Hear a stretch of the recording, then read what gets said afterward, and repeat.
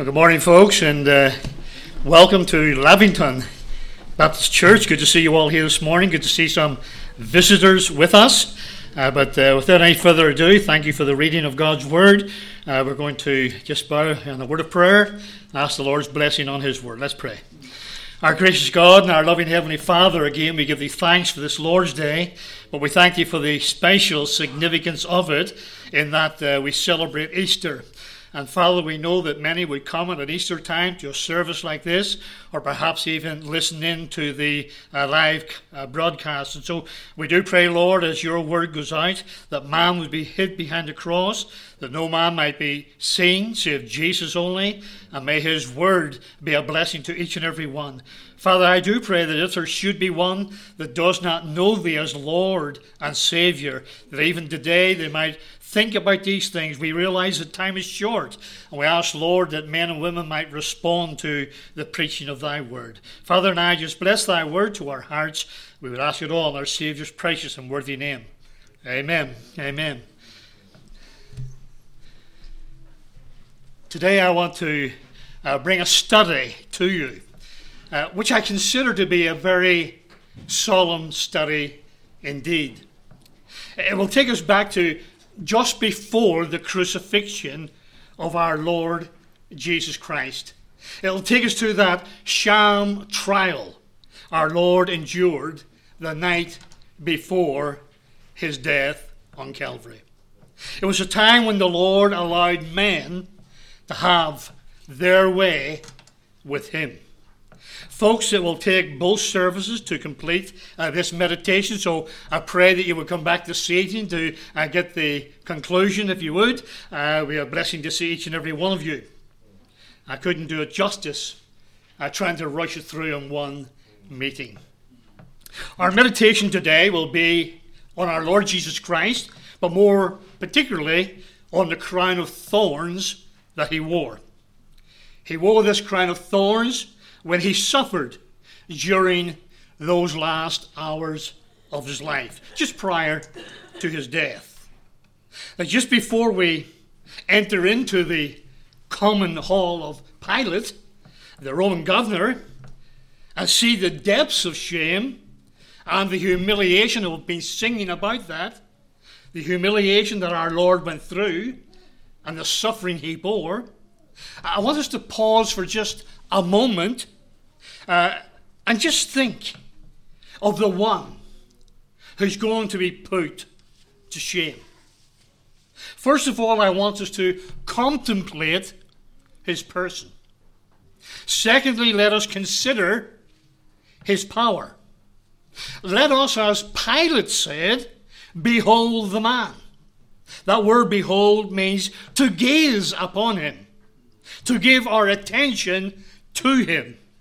And especially at this Easter time, may we give attention to the things our Lord went through for us. Who is this person that has said it not? Who is this one of whom Pilate said, I find no fault in Him? Who is this prisoner who has been subjected to the shame, the ignominy, the scourging, the beating, the mocking, the humiliation? Who is this person that was in agony just the night before, as he sweat, as it were, great drops of blood in the garden of prayer? Well, of course, we know He is the Lord Jesus Christ. We know He is God in the flesh.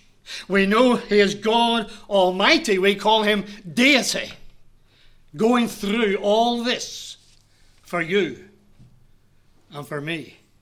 This is the one of whom Paul wrote about in Philippians chapter 2 and verse 7. But made Himself of no reputation, took upon Him the form of a servant, and was made in the likeness of men. This is none other than our Lord Jesus Christ, the Son of God. I want us to remember the excellency of His person. I want us to remember the glory of His majesty. This is God's eternal Son in the hands of cruel men. This is God's eternal Son in the hands of His own creation. This is the one to whom God addressed and said, "This is my beloved Son, in whom I am well pleased." This is the one whom angels worship and cry, "Holy, holy, holy is the Lord of hosts." This is the one of whom the Father said, "Let all the angels of God worship him." He is prophet. He is priest.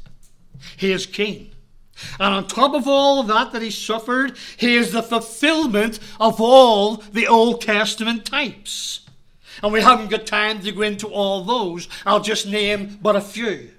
In Genesis 22, whenever Abraham and Isaac was going up the mount, Isaac asked his father a question. He says, "Behold the fire, behold the wood, but where is the lamb for the burnt offering?" Abraham said, "My son, God will provide himself a lamb."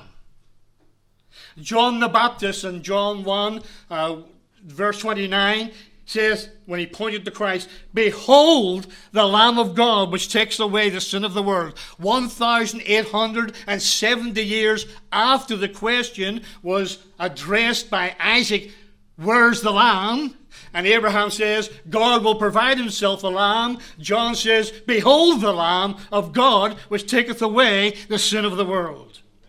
In Numbers 19 and verse 2, it speaks about the red heifer being without spot and without blemish. It's a perfect type of our Lord Jesus Christ. The Lord fulfilled all these types. In Isaiah 53, he was despised and rejected of men. He was a man of sorrows. They pierced his hands and his feet. In Psalm 22, he said, my God, why hast thou forsaken me?" In Daniel chapter 9, it speaks of Messiah the Prince that will come. All these are types of the Lord Jesus Christ. And folks, this is the Messiah. This is the one I want us to fix our gaze upon this morning. This is the one with his omnipotence could have condemned them all to an early grave. This is the one we're going to study today. The one who bore and wore the crown of thorns. The one who was so cruelly treated. The one who had that crown of thorns pressed into his brow. That was for us, for you, and for me. There are 7 things I want to bring out today in relation to the crown of thorns. Now, we'll only deal with 3 of them this morning. We'll be looking at the material of the crown. We'll be looking at the making of the crown. We'll be looking at the misery of the crown. Then later tonight we'll look at the mockery of the crown. Then we'll look at the meaning of the crown, the mystery of the crown, and the message of the crown.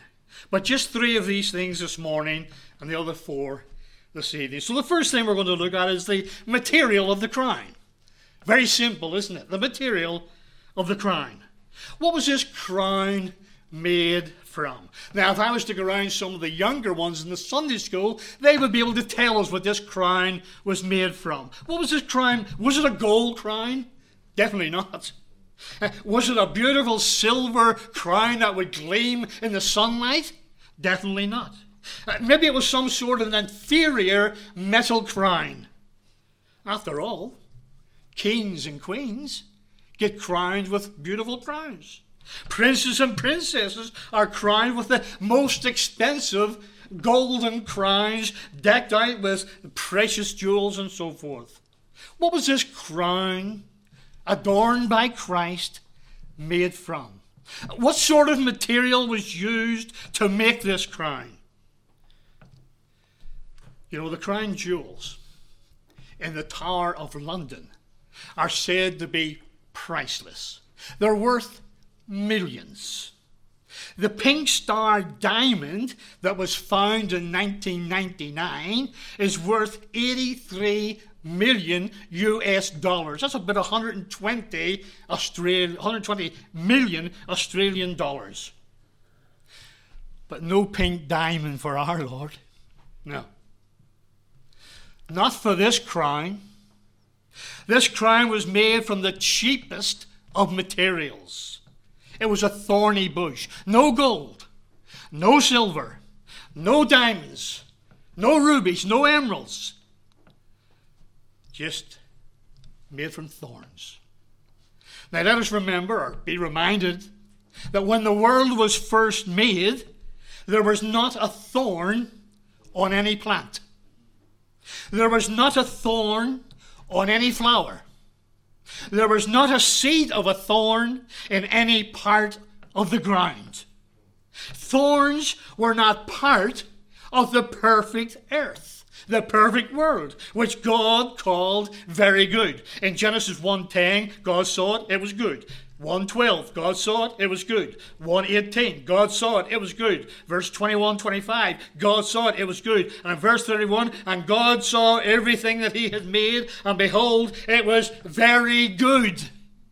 The perfect creation was very good in God's eyes. The roses bloomed without a thorn, praise God.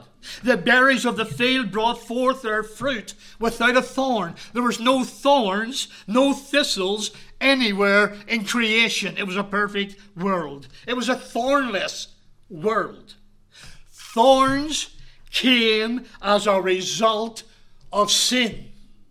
When man fell, when man sinned in the garden, the result was that it brought forth thorns and thistles. It brought forth sin upon human beings. We need to remember this.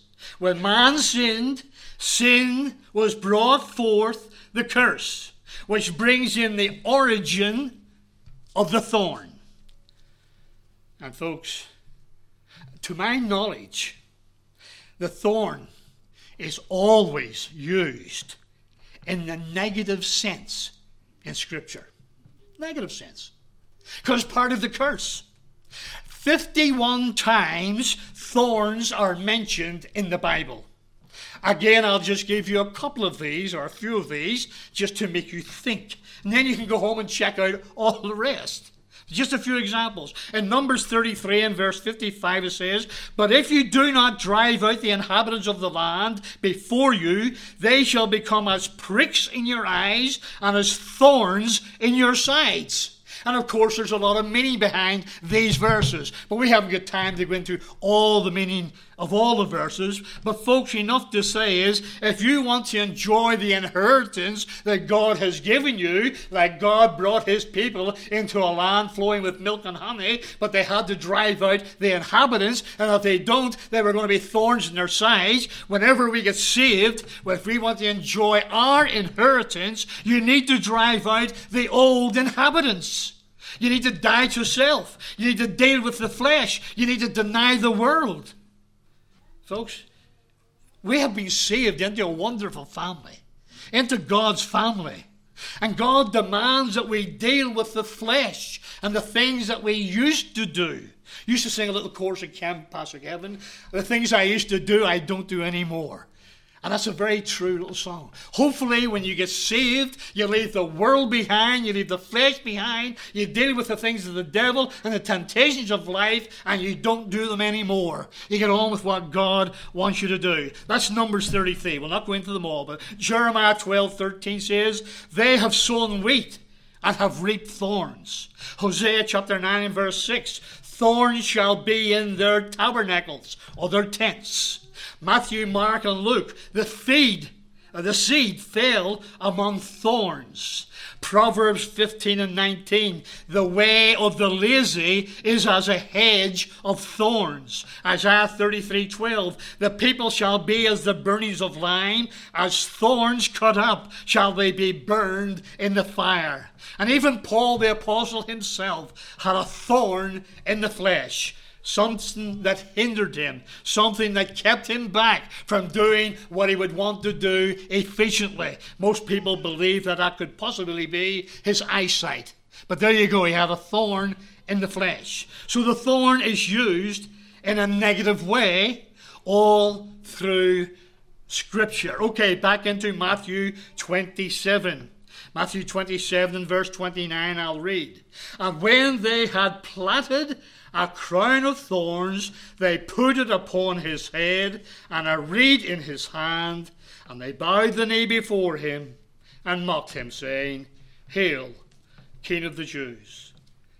The soldiers, and there were many, would have no trouble getting these branches of thorns. There are at least 25 known thorn bushes in Israel. 25 known varieties of thorn bushes. Some of them would grow up to 6 inches long.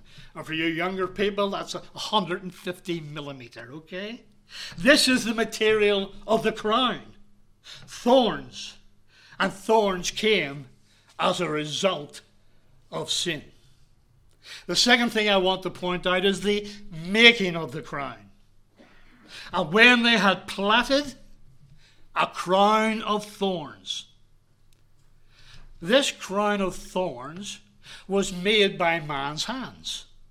They, if you go down through these verses, the word they, which associates the soldiers to the plot, they, the soldiers, are mentioned 16 times.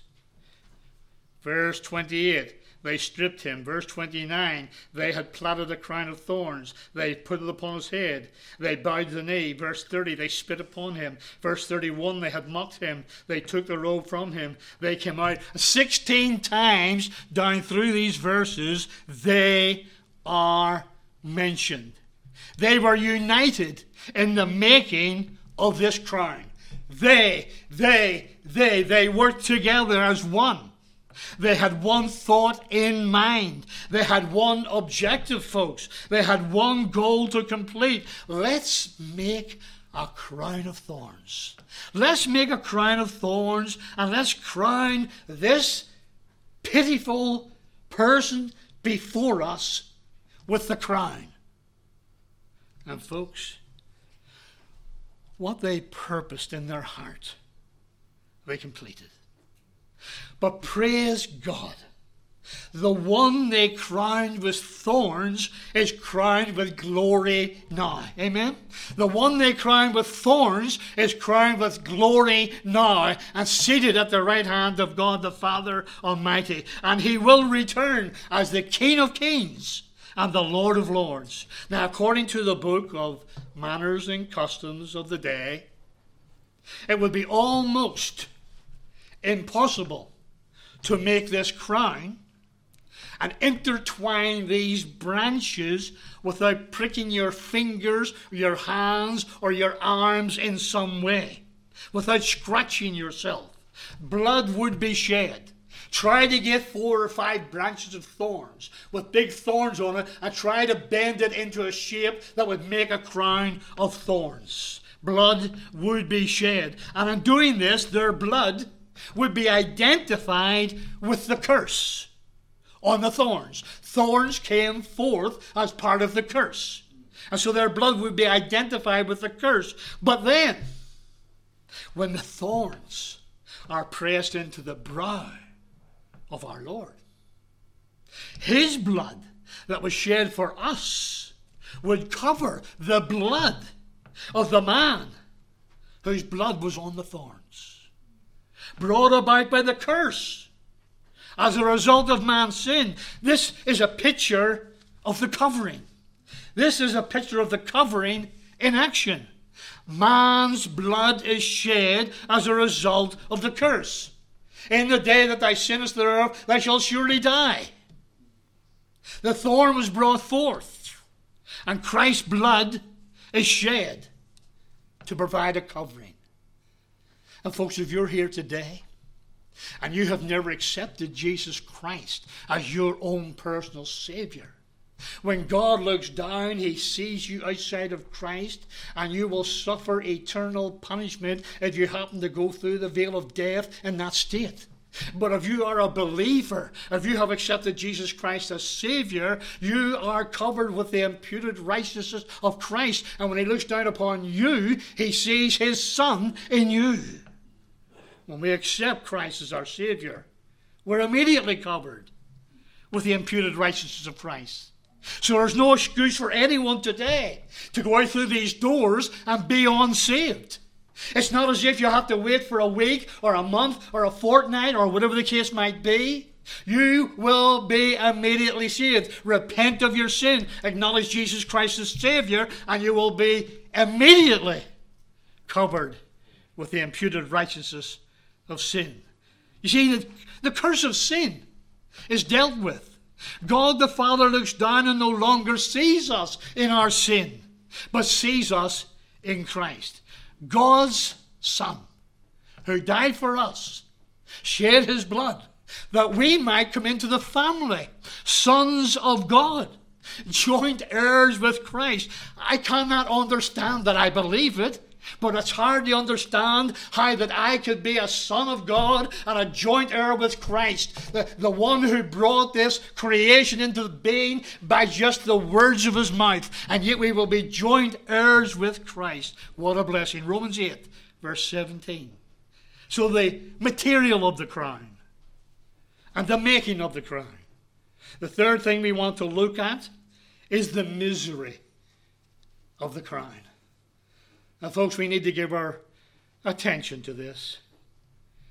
Verse 29 says, they put it upon his head. The material is gathered. The crown is made. The Lord Jesus is sat before them. They, the soldiers, strip him, humiliate him, and they mock him. Folks, this is our Savior. This is the one who died for us. And he's in the hands of cruel men who humiliate him. He is the creator of everything seen and unseen. He is God eternal.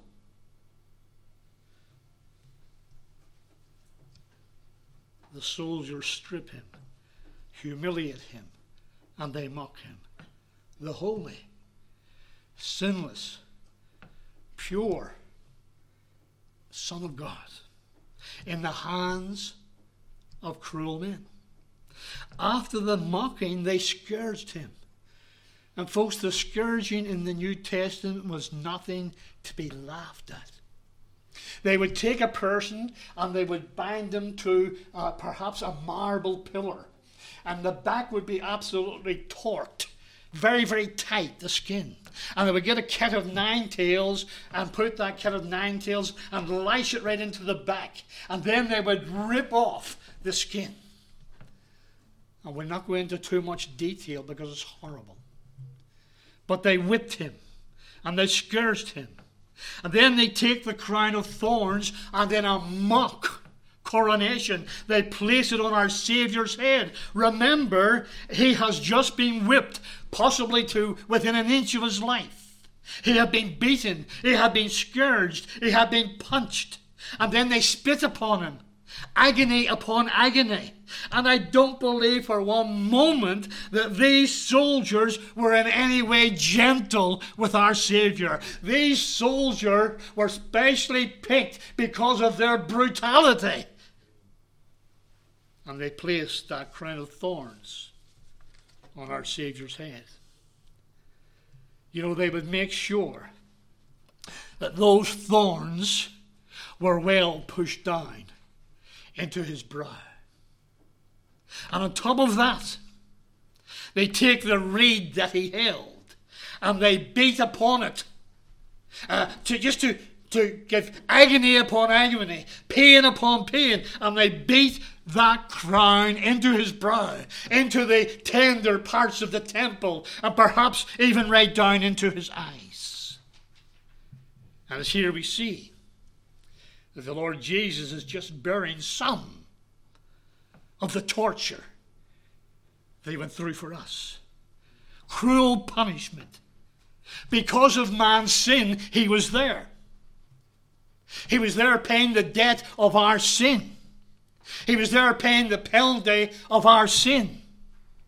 After the fall, God allowed thorns to come forth. And now, in another day, God planted, as it were, my curse on the head of his only begotten Son, our substitute, the Lord Jesus Christ. He has paid the penalty of our sin on the cross.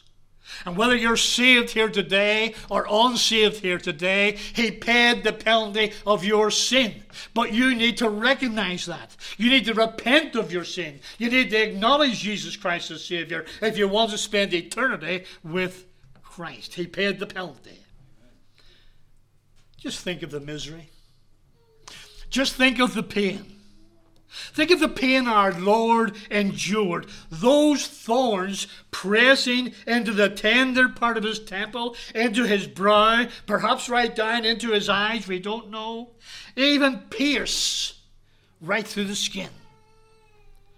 And yet, all this, the beating, the scourging, the thorns, was not to be compared with what our Lord suffered during those hours of darkness, when God laid upon his only Son the sin of the whole world. That's why he came to Calvary. Oh, the beating was terrible, the thorns were shocking, and all the other things he went through, the humiliation, the ignominy, and all the things he endured was nothing to be compared with what he suffered during those hours of darkness, when he paid the price of sin in his own body on the tree. Down would run the blood of our Savior, our Creator, our God. How dare we in these days complain about petty little things when our Savior went through so much, when he suffered so much? And they say, they stood there and they gazed upon him. Isaiah said his visage was so marred, more than any man. Psalm 22 says, they pierced my hands and my feet. They look and stare at me. No wonder Pilate says, behold the man. No wonder he's insinuating, gaze upon the man. Look at the misery he's going through. Think of the extra pain he endured when they beat upon him with the reeds and drive that thorny crown down into his head. I don't know if you've ever had a splinter or if you've ever had something in your eye and you press upon it. Oh, the pain is exaggerated, isn't it? Can you imagine these thorns in your head, in your temples, and then they start beating upon it and beating upon it? Just to inflict more pain. As if our Savior had not gone through enough. They wanted to inflict more pain as they drove those thorns. And here we see the cruelty of man. How depraved man can become.